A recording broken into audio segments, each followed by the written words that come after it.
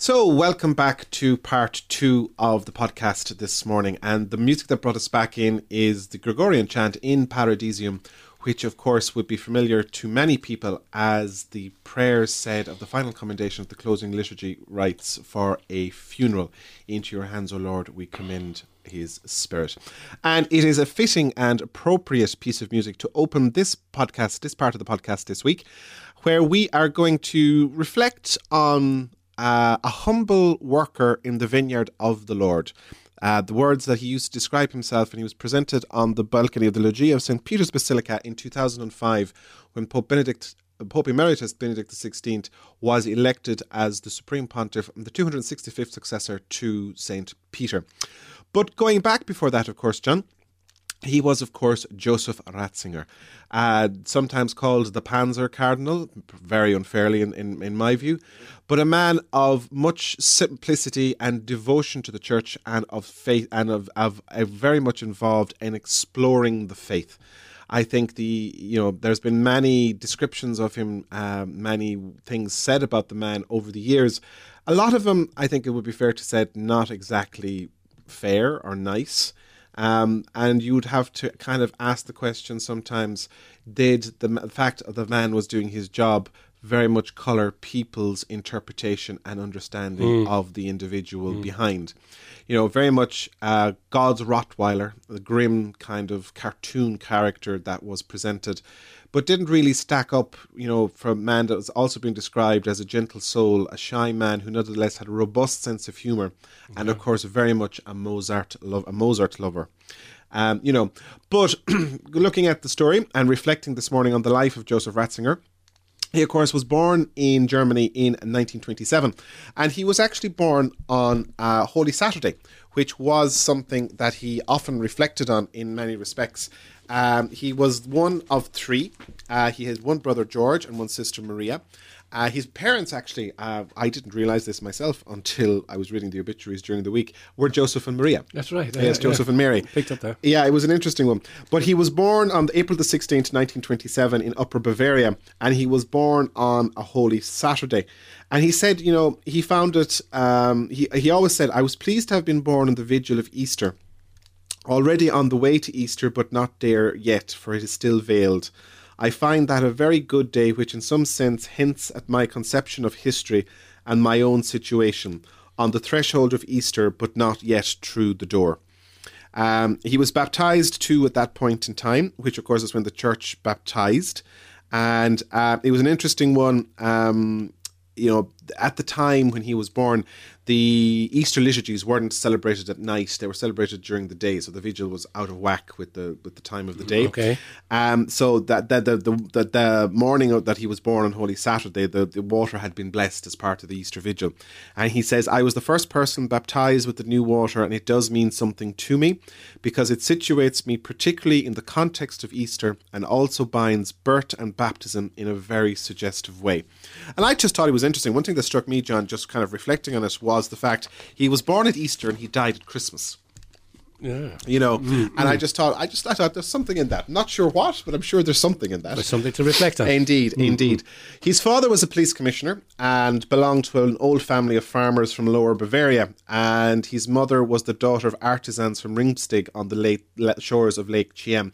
And where they lived in Lower Bavaria actually was very close to Austria and to the city of Salzburg. So Joseph Ratzinger had a profound love of Mozart throughout his life. And actually, at the end of the piece we're doing now, at the end of this part of the podcast, we are going to close out with a piece from Mozart's Requiem. As I said, one brother, one sister. Maria, when I'm skipping ahead slightly, when Joseph Ratzinger was called to Rome, Maria came with him to be his housekeeper. His brother George served as a priest in their home diocese as well. Their father wasn't exactly a fan, shall we say, of Mr. Hitler. And so but he was a policeman, so he was moved around. He was a police commissioner, and they were moved around a lot until eventually, they settled down in one particular parish, Traustein, I think is how it's called, about 30 kilometers from Salzburg. He obviously grew up during the Nazi regime, and even it's an interesting one. One of the interesting things that's been thrown around is the fact that some people would accuse Joseph Ratzinger of being a Nazi, which is very unfair to the man, considering one piece of family history, if you like, is that a cousin of his died in 1941 who had Down syndrome. And he was taken away for treatment, in inverted commas, by the authorities, and they received notification a number of months later that he had died. So the general assumption is that his cousin was one of those that were euthanized under the Nazi regime. Yeah, I heard that, yeah. You know, the young Joseph also saw some Nazis beat up the parish priest before the celebration of Mass. You know, so it was in this kind of situation, I suppose, that he was they seemed to be a very strong, close family. Even throughout his life, I heard a story on the radio during the week that as the announcement was being made from the balcony, Habemus Papam, he was ringing his brother in Germany to tell him before the rest of the world knew that he had been elected Pope. So it's an interesting one. He was conscripted himself and his brother were required to join the Hitler Youth. That was a requirement at the time, even though we understand they didn't exactly participate in those kind of events. And he was conscripted into the army, into an anti-aircraft corps in September 1944. And he eventually deserted and managed to get himself arrested as a POW under the Americans before being released. And at that stage then he was able to return to his studies to be a priest. So from 1946 to 51, he studied philosophy and theology at Freising, and at the University of Munich. And he was ordained on the 29th of June, 1951. Now, it's an interesting one. He was ordained actually on the same day as his brother. And there's a lovely photograph that's going around. People may have seen it, of the two brothers giving their blessing after being ordained. And George, his older brother, there's a grin that's nearly splitting his face. The man is delighted with himself. And Joseph is there quite serious, quite profound. It's an interesting one, kind of interesting description of the two brothers. He obtained his doctorate in 1953 on Augustine's Doctrine of the Church, and then 4 years later he qualified to teach as a university professor. So this is the process they follow in Germany, where you have to do almost like a second thesis, so that you then become a professor. Yes, so that was in 1957. Then he went on to teach at Bonn from 59 to 63, at Münster from 63 to 66, and Tübingen from 66 to 69. And he also held the chair of dogmatics and history at the University of Regensburg. Now, I suppose the most interesting thing about it is that between 1962 and 1965, he was one of the theological advisors to the Cardinal Joseph Frings, the Archbishop of Cologne, who was attending the Second Vatican Council. And it is in this context, I think, that Benedict kind of, I suppose, one of the things that stands out is that he will be the last pope that attended the council. Yeah, that's right. Yeah. You had your Pope, Paul VI, obviously presided over the council. John Paul II attended the council as the Archbishop of Krakow. Benedict attended the council as an advisor, to the council. But obviously Francis, didn't attend the council, and obviously none of Francis's successors will have attended the council. So I think that's an important point to make in that regard. He was only 50, 51. He was very young, and they were very much on the edge in terms of what they were trying to advise and get through. Like, he was seen as being a dangerous liberal. That's right. This is the thing about it. He was seen as one. Himself and Kung and Henry de Lubac. They were all, and Hans van Ul-Balthasar. They were seen as being dangerous liberals at the time, because of course they were trying, to open the doors, open the windows, as John the 23rd described for the council. And one of these most interesting aspects, if you like, in terms of it, was his contribution to various documents at the council. And the most kind of interesting intervention that was made was the cardinal that he was advising, Cardinal Fring,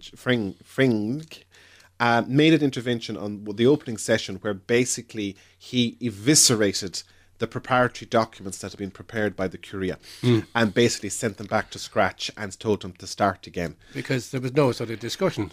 There was no discussion, and it was very much same old. There was nothing much there. So that is seen very much as his kind of implication, or his in terms of involvement with the council. He was among those, like I said, who strongly criticised the preparatory drafts prepared by the Roman Curia. And he said, the text should respond to the most pressing questions and should do so as far as possible, not judging or condemning, but using maternal language. He supported the liturgical reform at the time, as it was set out by the council. Now, there's a different conversation to be had. Is that what happened after the council? We're not getting into that today. And, and he was very much in favour of retrieving the true nature of liturgy. One of his greatest books that he's written, one of the two books, he's written 60 odd books, but one of the books that stands out is The Spirit of the Liturgy. And he said it was necessary that the Latin wall be demolished. So then, after the council, obviously he returned to Germany and was lecturing. And then in 1972, he founded the theological journal Communio with Henry de Lubac and Hans Ur van Balthasar. Now, what's interesting around this time, of course, is that most people would put it down at this stage, would say this is when he became an arch-conservative. And they blame the impact of the 1968 student, I don't know what you'd call them, student uprisings, student events across Europe. In 1968, and the fact that they came knocking on, his own university in Tübingen, and that it really frightened or startled him. Not necessarily sure that's a fair attribution. The man had a very much a different understanding, but we'll cover that in the next part of the podcast when we have an interview with Philip Crimmen looking at that whole point.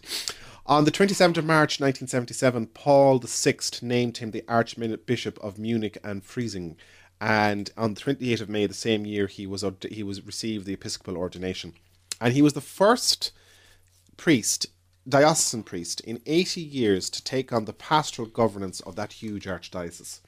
He only held it for 4 years. And in the same year, in 1977, at the consistory in June 1977, Paul VI made him a cardinal, and then, which meant that in 1978 he took part in the two conclaves, one that elected John Paul I and the second which elected John Paul II. And then he was also involved with the Synod of Bishops in 1980. So he was made Archbishop in 1977, and then 4 years later, which would be 1981, he was called to Rome to become the prefect of the Congregation of the Doctrine of the Faith and the president of the Pontifical Biblical Commission and of the International Theological Mission, which he held those positions basically until the death of John Paul II. In 2005. And it was this, I suppose, that very much brought him to the fore. I think it would be fair to say that there wasn't a controversy involving the Catholic Church in terms of theology throughout the 1980s and 1990s where Joseph Ratzinger was not involved. He was, very much the guardian of the faith under John Paul II. But I suppose that is part of the problem, I suppose, that people look at him through the lens of the prefect as opposed to the man behind the role. Yeah. You know, and he was also, I suppose, very much a witness of the post-conciliar crisis and kind of the understandings or misunderstandings that happened after the council, when the council closed in 1965. And but it was interesting, he was appointed as prefect to the Congregation for the Doctrine of the Faith. And despite asking 3 times, John Paul refused to let him retire and return to Bavaria. He said that he couldn't, it couldn't be done without him. I suppose there are many things that could be said about his time at the Congregation of the Faith. I suppose in terms of works that people may or may not realise, one is the fact that he chaired, I think he was involved with the production of the New Catechism. The Catechism of the Catholic Church. So he was involved with that piece of work. That project lasted 6 years, and the Catechism was published in 1992. And it was a serious piece of work that was requested by the bishops from the Synod of Bishops after they said a new catechism was needed after the Second Vatican Council. And then, of course, in 2005, Ratzinger was elected Pope after the conclave, after the death of John Paul II. Now, he came to prominence at that time because, of course, he was the Dean of the College of Cardinals. So he was the man that took the funeral mass of the Pope. Yeah, I remember that. And he gave that great homily at the mass where he was speaking about the dictatorship of relativism, and pretty much, I think, kind of nailed himself to the papal throne at that stage. I think his fellow cardinals took one look and said, right, that's where you were going, my friend. Yes. So he was elected Pope in 2005. Now, he was already quite old at the age of 78 when he was elected. He was one of the oldest pontiffs in that regard when he was elected. And he was Pope until the 28th of February 2013. And of course, as we know, I think one of his great contributions to the church is the fact that he stood down as Pope and was the first to do so in nearly 600 years. During his time as Pope, he visited 24 apostolic visits. The first, of course, one of the first being the World Youth Day. And he fulfilled the promise of John Paul II to attend it. He went to the World Youth Days, if memory serves. There was one in Germany at Cologne, there was one in Australia, and the third one escapes me right now. I'll just think of it in a second. But of course, for me, I think one of the 2 things that came out of his... Well, there's 3 things I really kind of think that would need to be remembered from his pontificate, from the point of view of faith. One is the 3 encyclicals that he wrote. Deus Caritas Est, God is Love, was the first one. And it was, people were expecting kind of, this harsh, condemnatory kind of a letter to come out. And the first letter that he produced was a reflection on love. God is love. God is love. Yeah. Deus Caritas Est, God is love. So it was it's a beautiful one, strongly recommended in terms of people to read, and to look at. There's also, I suppose one thing to be fair to say is that Benedict is very much, how will I put it? He was a teacher, and he will probably go down as the teaching Pope. And so his weekly general audiences, the reflections he gave at those, the encyclicals that he wrote, and of course the books that he wrote. So while he was Pope, he wrote 3 books in particular, which were on Jesus of Nazareth. So there's 3 books, one on the Christmas, one on broken down by the Passion, and one then just kind of the other accounts. And beautiful books to read. Might be a bit heavy. Let's not take away from the fact that he was a German theologian at the end of the day. But what I would say to people is, if you wanted something, actually, you wanted a little project for Lent. Lent is starting the 22nd of February. If you wanted a small little project for Lent and you wanted some little reading to reflect on, I would say to you to have a look at the weekly general audiences of Benedict XVI, or to pick up one of his 3 encyclicals. So and to read and reflect on them over the Lenten period. It's not they're not that hard. The encyclicals in particular are very, very manageable. You've Deus Caritas Est, which is God is love.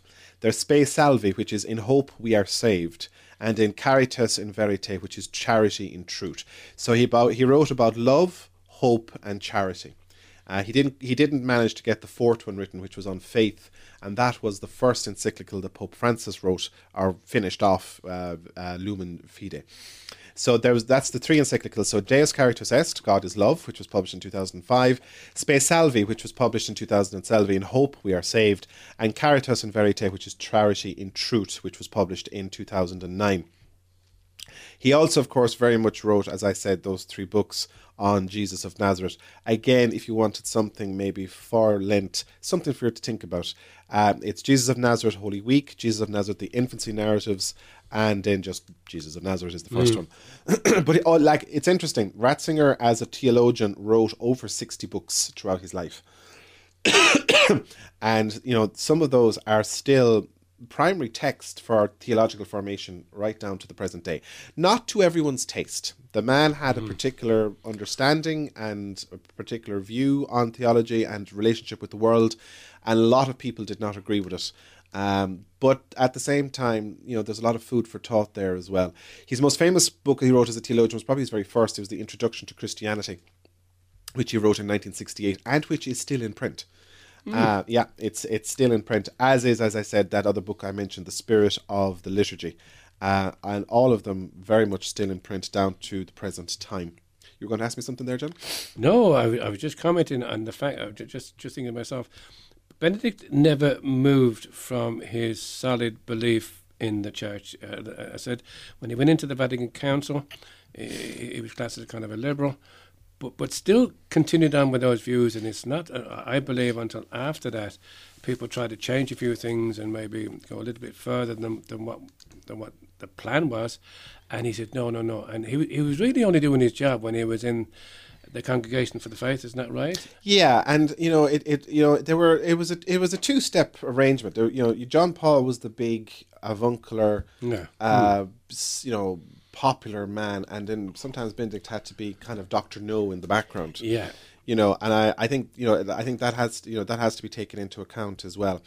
It was interesting. One of the analysis pieces I read in preparation for this week's podcast was by John Allen at Crux, and for me, I actually think John Allen is one of those go-to writers for me in terms of understanding what's happening at the Vatican.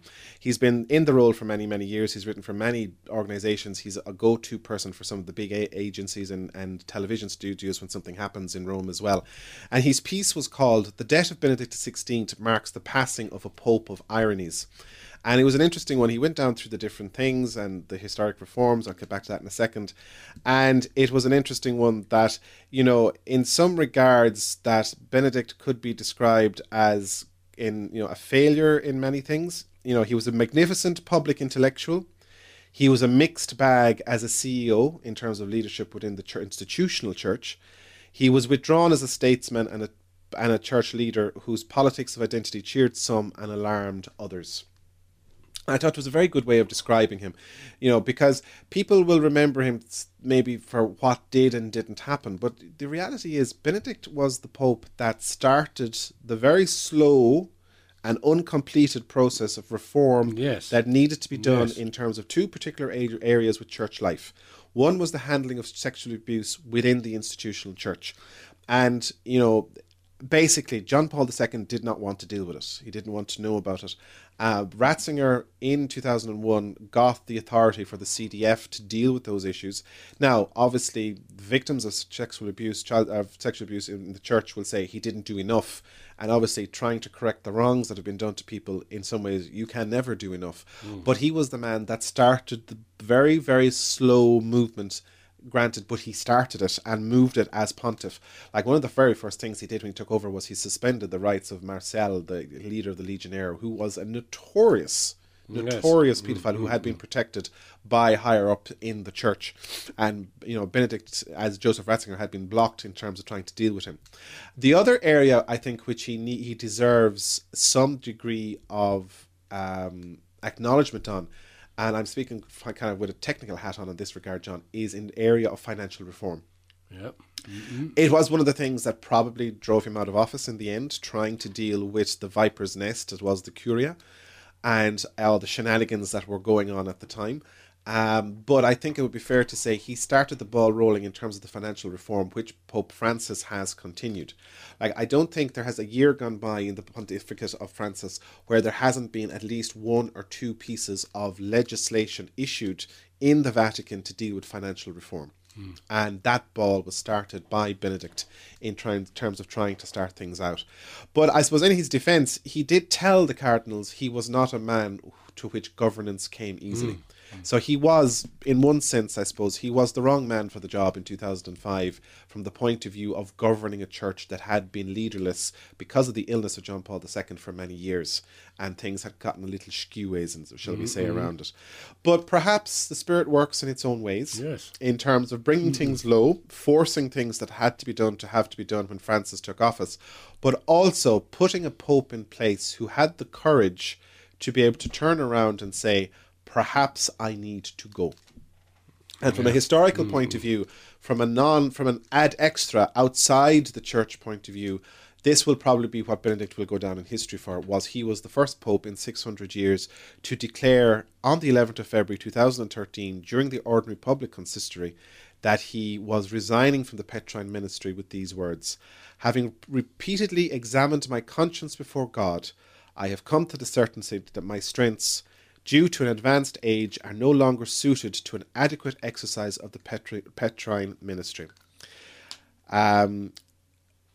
For this reason, and full aware of the seriousness of this act, with full freedom I declare that I renounce the ministry of the Bishop of Rome, successor of St. Peter." And, his pontificate came to an end on the 28th of February 2013 when the Sede Vacante was declared. And he lived at the Mater Ecclesiae Monastery in the Vatican for the 10 years after he resigning. And it is that act, I think, more than anything else, which will probably go down in the history books for him as paving the change in our understanding of the papal ministry. Now, it does pose a challenge, and it's one I think that the Church hasn't really processed what it means to have a Pope Emeritus. Even the title Pope Emeritus has caused issues. Yeah. Some people are saying he should be Bishop Emeritus because he's the Bishop of Rome. The whole issue around should he be dressed in the white, how should he be called, should he live in Rome, all this kind of thing. And we'll have to wait and see what implication it has for the current successor of St. Peter, Pope Francis. Francis himself has indicated that if he ever felt he couldn't do the job, he would probably go down the same route. So, of course, that is obviously the speculation that's happening at the present time. So that's a brief biography of a man who, was 95 years of age when he died. I was looking back, actually, at some of the videos of his 2010 visit to the UK. And in particular to when he met with Queen Elizabeth. And I found it interesting that the two of them died in the same year.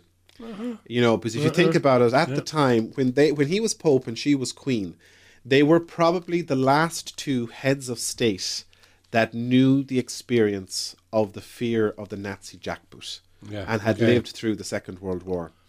We're getting to that stage where that generation is passing on, and with it kind of goes probably a very key criterion for us to be aware of the dangers of things that can arise, say, from a fascist point of view. And we just have to look at what's happening in the United States of America at the moment to see the warning that could be there for each of us. But you mentioned, his visit to UK. I mean, from what I believe, at the outset or just before his visit, I mean, the idea was, oh no, not this guy, he's a tough guy, and Rottweiler and so on and so forth. But I believe it was very successful. It was extremely successful. Yes, at the time, the British media went berserk, the Red Tops in particular, and there was a vicious, in hindsight, people would agree that it was a vicious smear campaign against him. But his visit as kind of a humble, gentle man kind of turned the tide. And many Catholics in the UK would have said his visit was quite eventful in the sense of the impact that it had. But also there was two things that stood out, I suppose, looking back at it. One was he was never a person where he wanted the attention focused on himself. That was something that came out at the World Youth Days, but also in the public masses that he had when he was in the UK, and the focus on the Blessed Sacrament and silence. Hundreds and thousands of people, and just this vast crowd of silence in adoration and worship. A lot to be said for it. Then the other thing was, there was a quote. The British Prime Minister at the time was David Cameron, and he met the Pope in Birmingham in 2010 as he was leaving. Because, of course, one of the reasons Benedict came to the UK at the time was for the canonization of John Henry Newman. John Henry Newman, yeah. So so Cameron met him at the airport in terms of his, he was leaving, and he said, "Holy Father, you made us sit up and think." And obviously for someone like Benedict, who was an intellectual, who was a professor, that obviously was a great speech to think about. And it's that idea, John, of the teaching pontiff that I think, and the teaching, the teacher, I think that people should think about and reflect about when we talk about Benedict XVI. For those that might not be of theological inclinations, shall we say, and for those that might say, well, he's all about the church, there's 4 or 5 speeches that were given that I think would warrant people's attention. And I came across an interesting article which noted they were all in Septembers. So in September 2006, there was the Regensburg Address. Yep. Now, that caused a whole lot of controversy at the time in the Muslim world because of a particular quote which was taken out of context and which Pope Benedict then had to apologise for afterwards. And it was an interesting speech because what it was he argued that biblical faith is reasonable, and therefore to act against reason is to act contrary to faith in the God of Abraham and incarnate in Christ Jesus. And he said, hence violence in the name of faith is contrary to reason. 2 years later, in September 2008, he was in Paris, and he addressed the world of culture at the Collège de Verdun, which was once home to the Cistercians. And he argued that the world of reason needs the intellectual motivation provided by faith. He made the point the monks were motivated by their search for God, but their work of research on the Word of God gave rise to an entire culture of literature, science, and scholarships. 2 years after that, he was in the UK in September 2010, and he gave a historic address at Westminster Hall. And at the following year, in 2011, he gave a similar address at the Bundestag in Berlin. And the two speeches argued that law and politics had to follow the dictates of reason, not revelation, but that human nature gives rise to a moral order that must be respected. And then finally, I suppose, there is the speech that was given in September 2012 in Beirut, where Benedict explored the freedom and truth in the context of religious pluralism, and which, of course, would be very relevant for Lebanon and the Middle East. So it was an interesting. There's a number of speeches there. I think. We'll put up links to stuff like this so people can find in the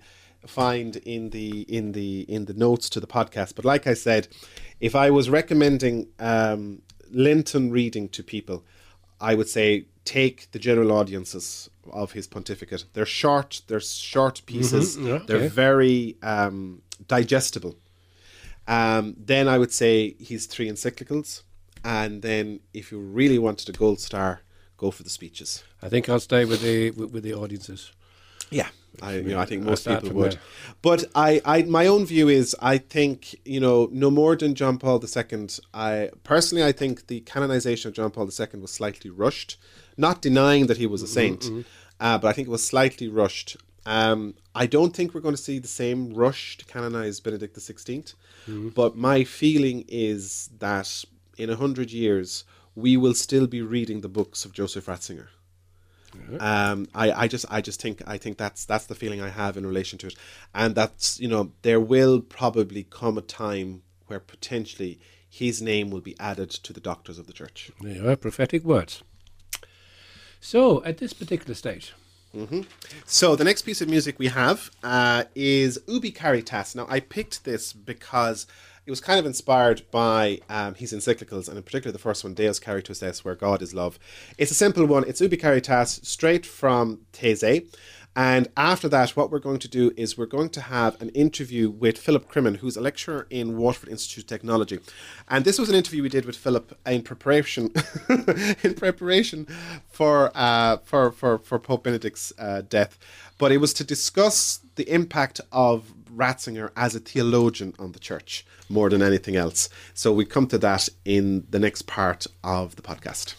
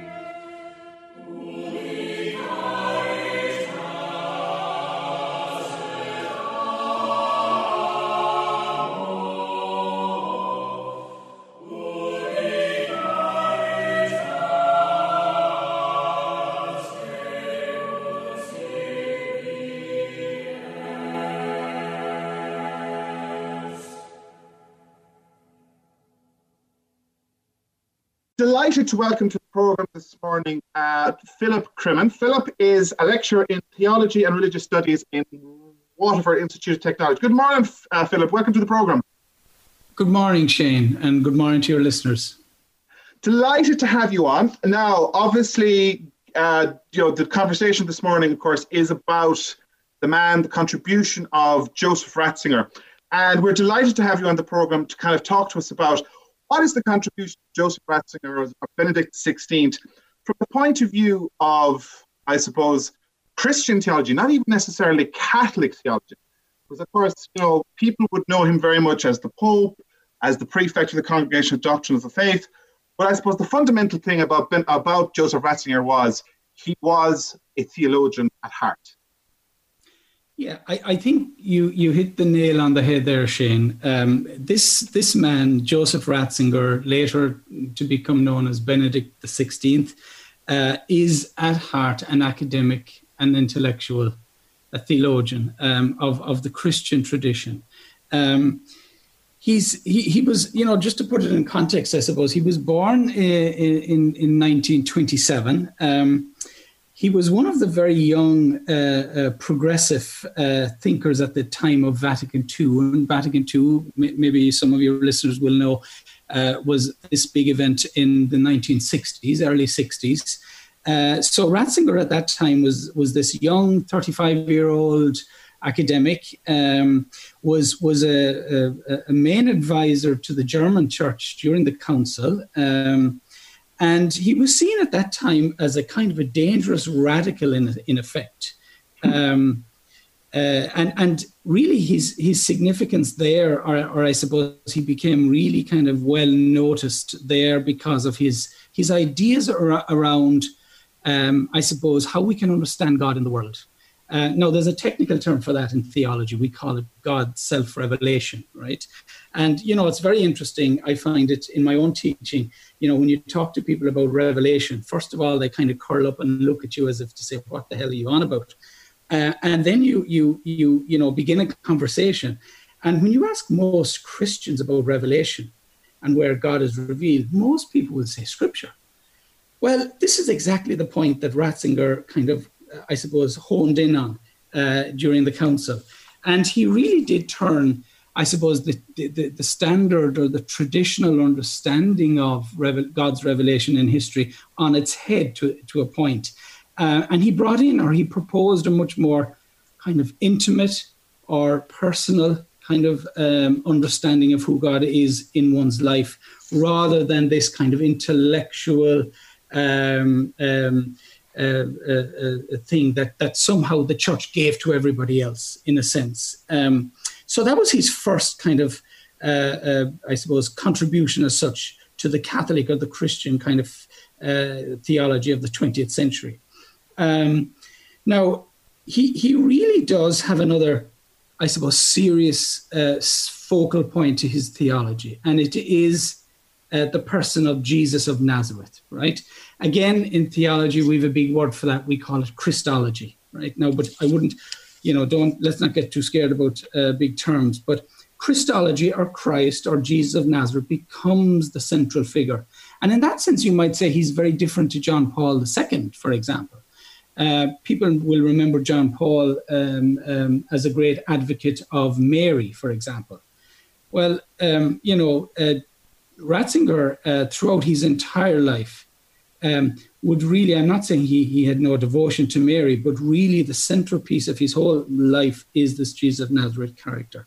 He goes on to kind of develop an amazing anthropology, the study of the human being and who the human being is in terms of his understanding of who Christ is, okay?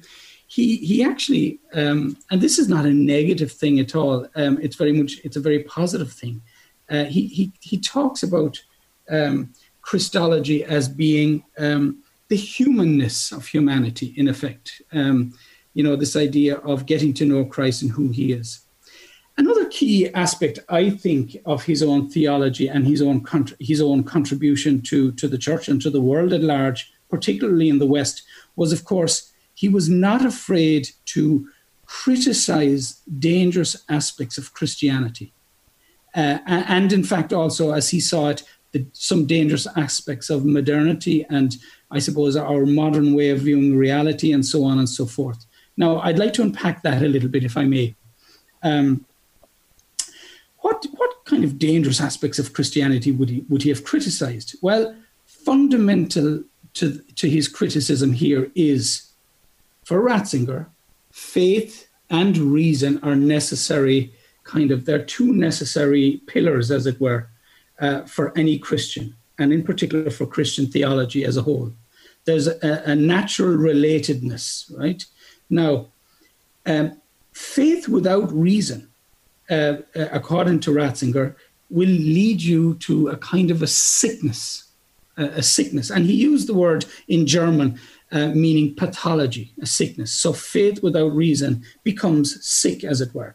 And of course, on kind of modernity side, then reason without a faith can lead to ideological positions. And he himself, in his own life, would have experienced that at first hand, growing up in Germany through the Nazi kind of ideology, and later on in Europe with communism and so on and so forth. So religion for Ratzinger must constantly allow itself to be challenged by reason, right? Now, of course, there's nothing new in this in the Christian tradition, because if we go back into the kind of the depths of the Christian community, back into the early centuries, faith and reason was the cornerstone of this new fledgling religious movement. Yeah? So Christianity and the Christian telling of the story, according to Ratzinger, then, in this sense, has a lot to teach us today, according to him. Now, what I find as well in my own experience dealing with and encountering Christians of all sorts of shapes and sizes is that this proposal of faith and reason worries some people, particularly very fundamentalist people. They don't like talking about faith being, having to be critiqued by reason as such. And that leads me to another point, I think, and it is the way Ratzinger encountered the non-believer, right? Or let's say the secular world, to put a more modern term in it. And in this kind of encounter, for Ratzinger, both the believer and the non-believer, both the religious person and the secular person, they have much more in common than they might even think themselves, right? And what did he mean by that? Well, when it comes to the question of God, arguably, and we all know this, I think, intuitively, neither the believer nor the non-believer can actually argue definitively in respect of their own positions, right? So both the believer and the non-believer are engaging in what he called the drama of life and the questions that life itself, the difficult questions that life itself throws up. For example, the problem of suffering, innocent suffering, evil, and so on and so forth. And that really both the believer and the non-believer are engaged in this drama, seeking answers to these difficult questions. So again, that allowed him, of course, Ratzinger himself, to engage with the wider secular world, to just put it that way. And we have many examples in his encountering with secular philosophers. I'm thinking of, the German Jürgen Habermas and so on and so forth. A lot more common ground there than you might imagine. The purpose of theology for Ratzinger, of course, is not to destroy or belittle reason at all, but rather to make belief possible as understanding. Yeah. Now, that's a problem for some believers, because what it means is when one encounters the world, one has to, or when the believer encounters the world, one has to know a little bit about one's own faith, right? And that's a proposition that I find many fundamentalist Christians have a real problem with. Yeah. So I think that's kind of the way I would summarize it, Shane. There was quite a few bits there, but I suppose two things that struck me about just, I suppose, in terms of what you said, Philip. One was, I suppose, that focus on Christology, the focus on Christ. And for me, I think that was epitomized by the last three books he wrote, which of course was the books Jesus of Nazareth, which he wrote as Benedict XVI. Some of which, there's some very beautiful writings in it. And I suppose the danger is he's seen as Herr Professor. He's seen as the German professor, and that his stuff can be seen as being unapproachable by the ordinary Joe Soap in the street. But even I myself, I have found those books, they're very readable. They're very kind of, things to pick up. And I suppose that's one of the fears that's out there, when we look back at this man's contribution, that there is a strong risk or probability that he'd be more talked about than actually having his works properly read for what he actually said himself. It's a bit almost like this ongoing debate you have about the Vatican Council, where people talk about the spirit of the council instead of what did the council actually say. That's right. I think, thanks for bringing that up, because those books, those 3 volumes on Jesus of Nazareth, I mean, the background to that is fascinating. you're absolutely correct. He was the first pope in history who published a significant piece of work, not as Pope Benedict, but as the theologian Ratzinger. And it's interesting why he did it. And the reason he did that was in the late 1980s, Ratzinger, the theologian, read a book by a Jewish scholar on Jesus of Nazareth. And in that book, the Jewish scholar put himself into the audience in Matthew's Gospel on the Sermon on the Mount and said to himself, would I follow this Jesus character as a devout Jew, having listened to Jesus' Sermon on the Mount? And the Jewish scholar said no, he would not follow Jesus as the Messiah. Ratzinger read that book and he said it was the most brilliant book that he'd ever read on Jesus of Nazareth. And he said, Ratzinger, I will have to respond to it. And his response actually came, as you rightly point out, in the three volumes of Jesus of Nazareth, volume 1, 2, and 3. And that Jewish scholar developed a very close relationship with Ratzinger through the years. They had much correspondence. And in actual fact, he was the first non-Christian, if I can put it like that, to visit Benedict in Rome during those early years of his papacy.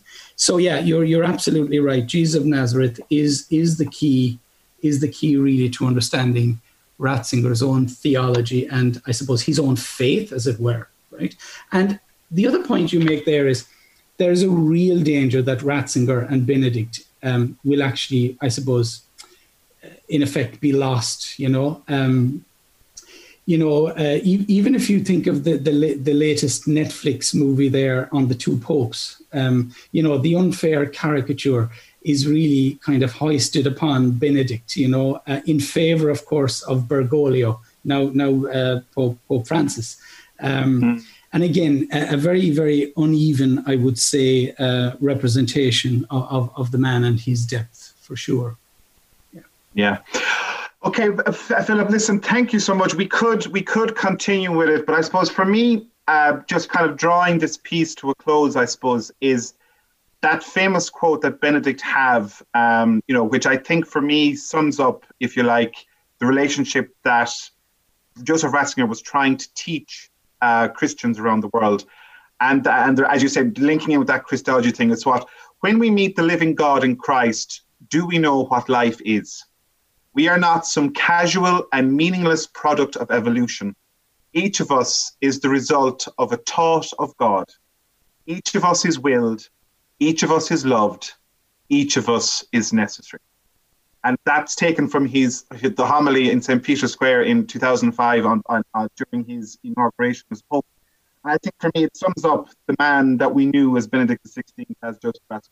Philip, listen, thanks a million for joining us on the program this morning. We're delighted to have you, and hopefully we'll have you on again. Absolutely. Looking forward to it. And thank you very much, Shane. Bye-bye. Perfect. Thank you. So thanks again to Philip Clement for joining us and sharing that information and reflection with us on Pope Francis.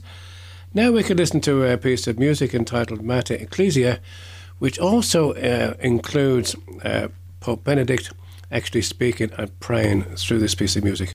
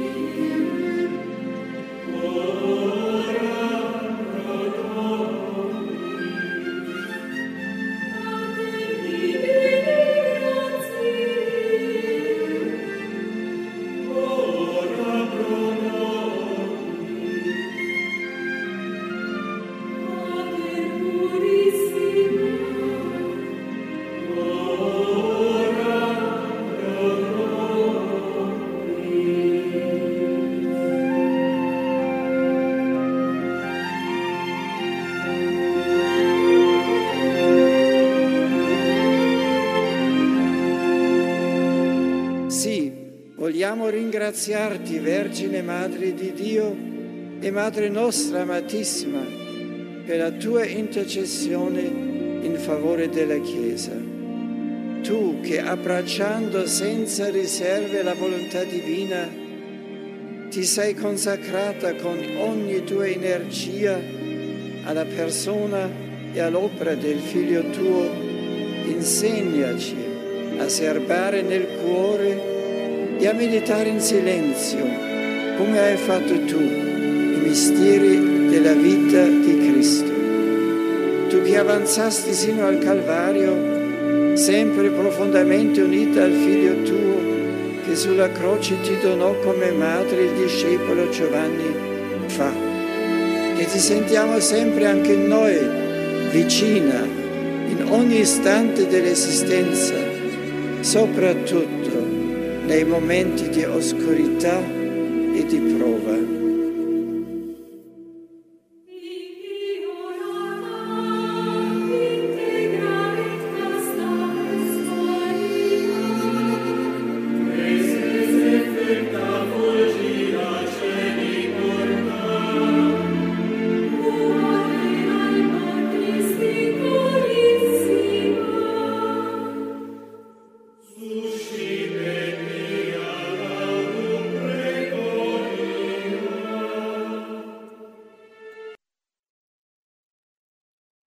So that piece of music there that just gave us that little mental break, if you like, after that discussion with Philip Crimmin from Waterford Institute of Technology about Joseph Ratzinger, the theologian, was Mater Ecclesia. So the next part of the podcast, what we're going to talk about is, we're just going to reflect on the funeral of Pope Emeritus Benedict XVI. But before we get into that, John, we have a recording from, we're borrowing this from EWTN. It's an interview with Cardinal George Pell, and I just thought, we came across it as part of the preparation for the podcast, and I just thought it was an interesting one. A man who was a friend of Joseph Ratzinger, who was very much involved in his inner circle when he was in Rome, and I just thought it was an interesting number of reflections, including on the time that Benedict was in Australia for the World Youth Day as well. What was your initial reaction when you heard that Pope Benedict XVI had passed away? I was very sad. As a matter of fact, I was surprised how sad I was. I knew he was sick. I knew he was dying. I was rather pleased because I thought I'd heard that he'd rallied and was disconcerting the experts and going to live a little bit longer. I'd known him well enough. I admired what he was about. I thought he was very good for the church. And so it was sad to see another wonderful stage in church history ending. When people look back at his papacy, one of the highlights they point to was World Youth Day in Australia when you were cardinal there in Sydney. What are your memories of that? Well, we Australians, we Catholic Australians would certainly say that. And we believe he's being buried in the chasuble that he used in World Youth Day in Australia. But whether that's Australian propaganda or not, we're not completely sure. It really impressed the great majority of Australians who are not particularly religious, but open. And my greatest memory, he insisted that the great liturgical celebrations, the masses, that we should work hard, that they are prayers and acts of adoration. And so he insisted on reverence and quiet.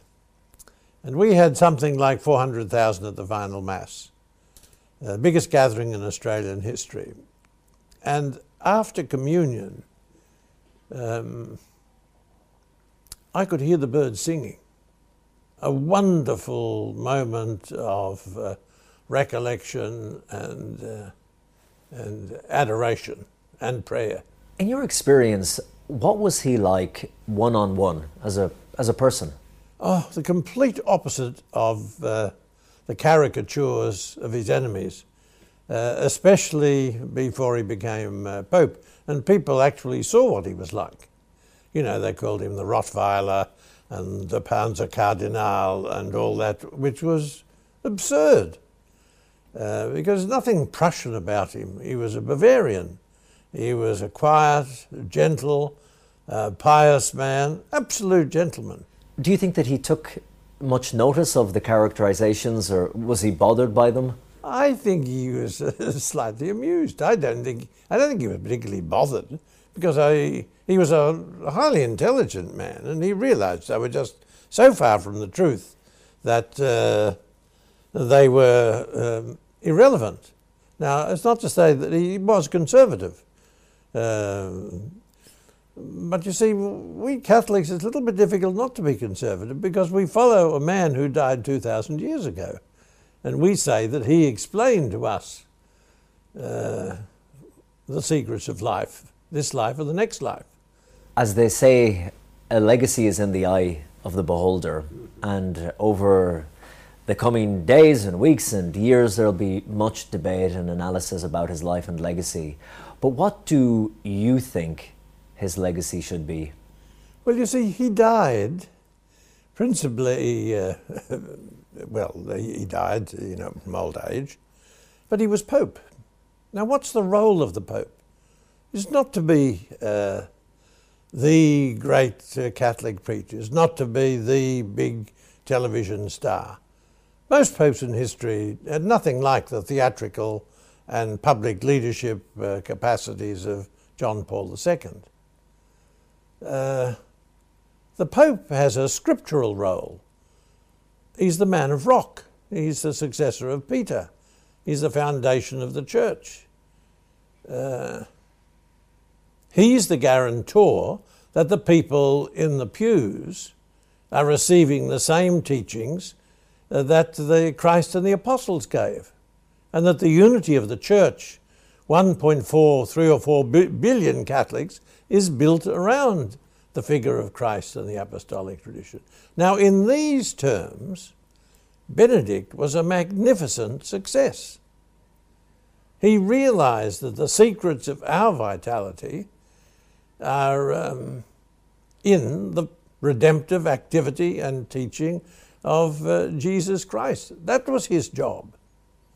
Now, he wasn't the greatest administrator, greatest executive, not a natural politician, not a backslapper as in the Irish-American tradition, but he did what he was supposed to, and that is to strengthen the faith of his brothers. It's not to entertain the non-believers or those who have rejected what we're about. They're an important constituency. We must try to reach them. But what is important is to reassure the people in the pews. Finally, if you were to summarise Pope Benedict as a person and his papacy in one word, what would it be? Well, then let me give 2 words. A Christian disciple. Cardinal George Pell, thank you very much. So that was an interview with Cardinal Penn, which was conducted by EWTN, reflecting on the death of Benedict XVI. So, John, I suppose yourself and myself, one of the other things that we did during the week was we were obviously watching the funeral on Thursday morning. Mm-hmm. And it was an interesting one, of course. So it was being described as being historic, I suppose, in many respects. There was a lot of media coverage saying it was the first time that a pontiff presided at the funeral of his predecessor, which wasn't quite 100% true. The last time a reigning pope had presided over the funeral of a predecessor was in 1802, when Pius VIII led the service for Pius VII, because Pius VII died in exile in 1799. Where did you dig that up from? RT actually had it. I was very impressed when I came across it. Okay. I wouldn't normally put that level of research down to RTE, to be fair. But that was it. But it was an interesting, I suppose, because there was a number of interesting things about the funeral, because obviously Pope Francis was there. So it was the funeral for a former pope. So they had to adapt it in many ways and adapt the funeral liturgy. Now, the first thing, I suppose, was the lying in state. It wasn't a full lying in state, because a lying in state of a pope who has died in office is the death of a head of state. So, it'd be like the Queen. She was the head of state. So when a head of state dies, there's a whole protocol involved in that, with other heads of state come to pay their respects. But because Pope Francis wasn't a head of state, there wasn't the full official lying in state. You didn't have, the heads of state, the heads of government coming to pay their respects. The only official delegations that were invited were the Italian delegation and the German delegation. So the Italians were led by the president and their new prime minister, and the Germans were led by their president as well. I have to say, on the morning of the funeral, the Italians in particular looked absolutely frozen outside St. Peter's in the square. A very foggy morning. It was a very foggy morning and overcast. It was very early. The mass was at 9:30. Yeah. I did kind of wonder what the reason was behind that. But it was interesting. When Pope Benedict's body was lying in state in St. Peter's, something which someone pointed out to me was there was no pallium and there was no ferula. There was no papal staff on the bier with him beside him. But if you remember back to John Paul II, they were both there because, of course, they were symbols of the office. They were, the papal staff, obviously Pope Francis needs it, let's be fair. Yeah. And obviously the pallium is the symbol of the office, and Benedict had surrendered his pallium when he resigned as pontiff. Now, obviously, his pallium would have been put back on. That the pallium is the band of sheep's wool around the shoulders, the white band. And Benedict wore a very particular style of one when he was elected pope, and they had that first mass. Do all archbishops also wear one as well? Yes, all the major archbishops, all the archbishops get one as well. And so for example, going back to say Cardinal Hume, Basil Hume, Archbishop of Westminster.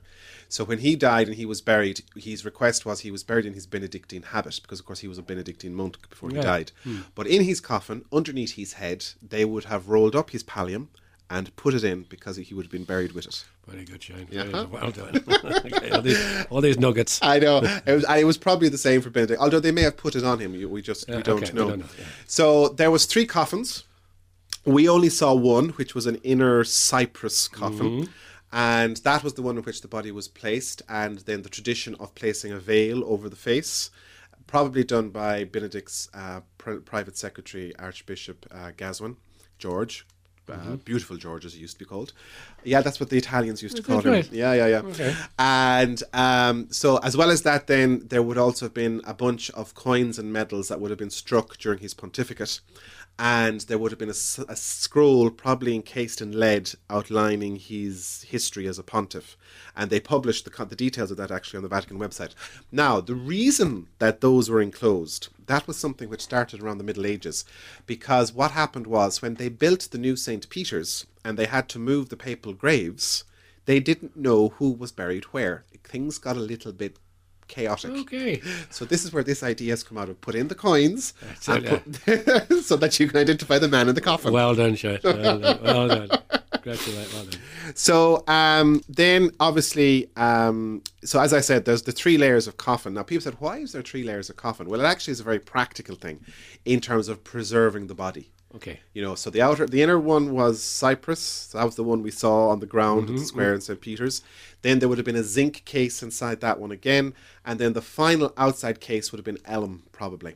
Now, as I said to one of the things I said to my brother is, it took 12 of them to lift the coffin. That's right. I was like, how heavy is the zinc one going to be? Yes, to eventually put him into his grave. That's an interesting thing, actually. He's been buried in what was the grave of John Paul II, which prior to that was the grave of John the 23rd. Okay. So this is a grave in the grottos under the Vatican crypt, which has been reused and recycled. So again, adding to Benedict's criteria as one of the green popes. The way you put that. I know. Anyway, go ahead. Yeah. So, what's his name? Michael Kelly from the Irish Catholic made the point. He was doing the commentary for RTE, and he made the point that where Benedict is buried, he is literally just a wall away from the Irish chapel that's in the Vatican grottos. So that's just a nice little touch. Right, yeah. People will say, well, where did John Paul II and John the 23rd go? When both of them were canonized, not sainted, as someone said in one of the commentaries, when they were canonized, their bodies were moved up to the floor of the main basilica.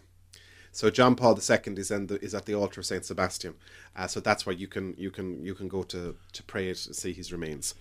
So it's all eyes as to what happens Well, I tell you now, if Benedict XVI is canonized and comes out of that grave again, it'll be a case of right, right, put him in. Whoever goes in is coming back out.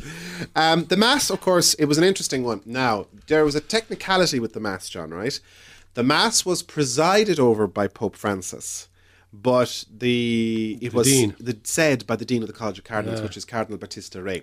Now, Battista Re, we would get to see. We'll see him again whenever we have Francis's funeral, because he's the Dean of the College of Cardinals, so he will say the funeral mass for Pope Francis. Okay. So unless of course Francis retires and his successor will say it. There was different things they did for the funeral mass that would have been traditional to the papal mass, and things that they took out. The crowd in the square was estimated about 60,000. Not bad. For a cold morning in Rome. And also they said between 160 and 200,000 people processed through St. Peter's to give their respects to the remains as well.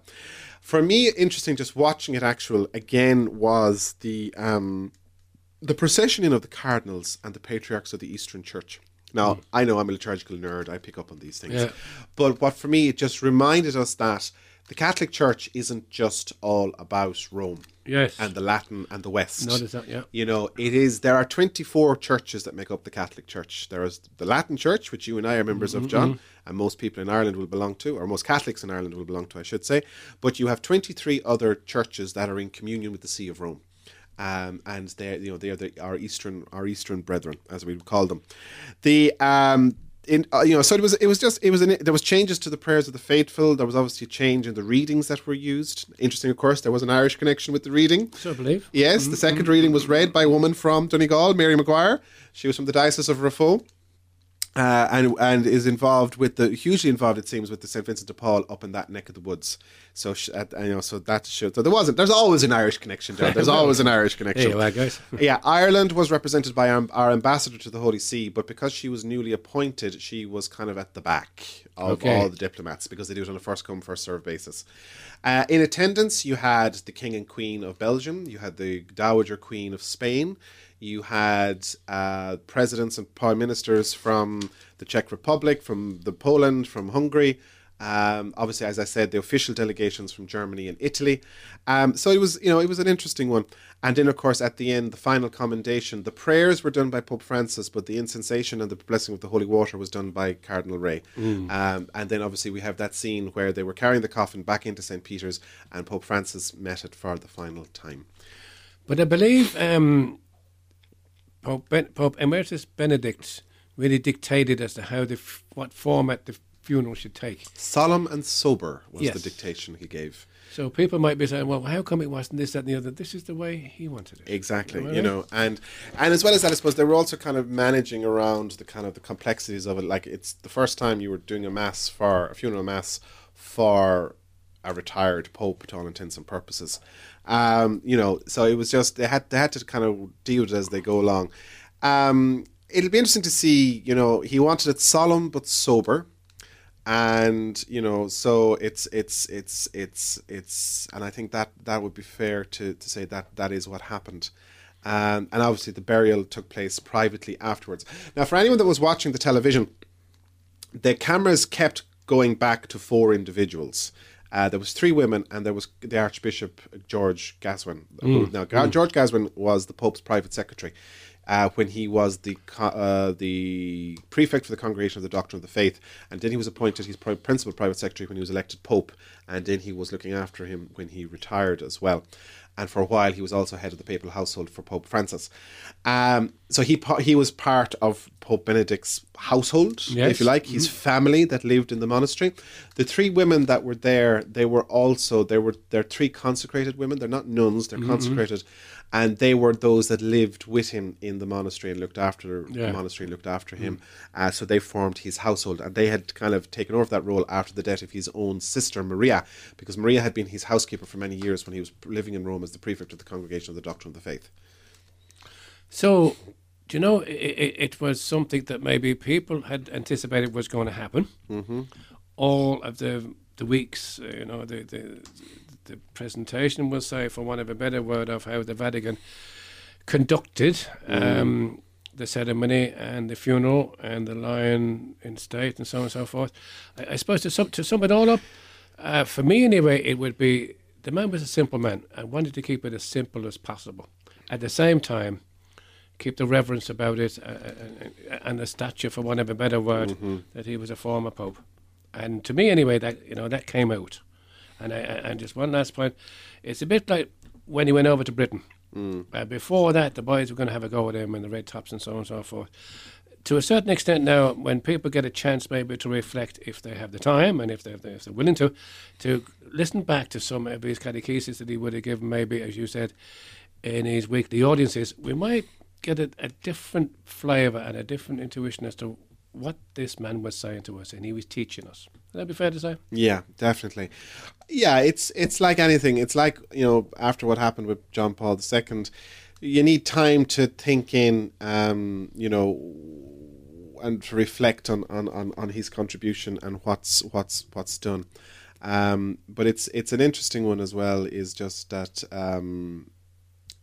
it's time to reflect as on the teaching Pope, I think is what we would say. And so at this stage, maybe just to finish off this part of.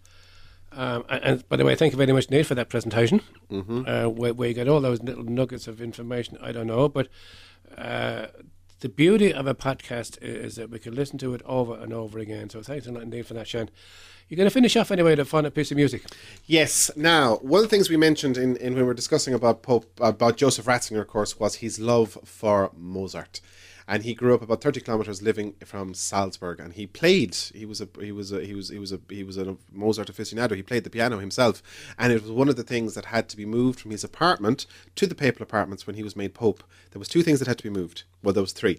One was his library, which was absolutely massive.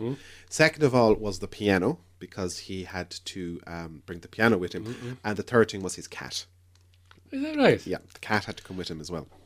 Where do you get these things from? But it was interesting actually. When he was elected Pope and he was packing up the apartment, do you remember, John? There was a whole load of kudos given to Pope Francis for going back to pay his bill. Yeah. Benedict beat him to it. Joseph Ratzinger beat him to it because Joseph went through the entire apartment building that he lived in, knocking on the doors, saying goodbye to the cleaners and the staff that worked in the apartments that he knew. No. Yeah, but anyway, and it's typical him. Yes, it's very much. It's given. Yeah, exactly. But it's an interesting to see how it goes. But as you said, John, to close out this reflection on this, obituary on the humble worker in the vineyard of the Lord, as he described himself when he was elected Pope, we're going to close out with a piece by Mozart. It's from Mozart's Requiem. It's the Dies Irae. Now, this is a piece which was part of the Latin Mass up to 1969 and the reform of the Council. It's actually a poem. It's which is probably the reason that it was taken out, probably from the 13th century. But it's an interesting piece, very much associated with kind of the reminder of the last things and judgment. So hence the reason it would be quite appropriate in this regard. But also at the end, the last segment of it is the Pie Jesu. Yes, you know. Yeah, now not as we know it, the Andrew Lloyd Webber with it, but this is where he stole the lines from. Okay. So it's the Pie Jesu, and I thought it was an appropriate piece to close out this reflection on the life and the times of Joseph Ratzinger, Pope Benedict XVI.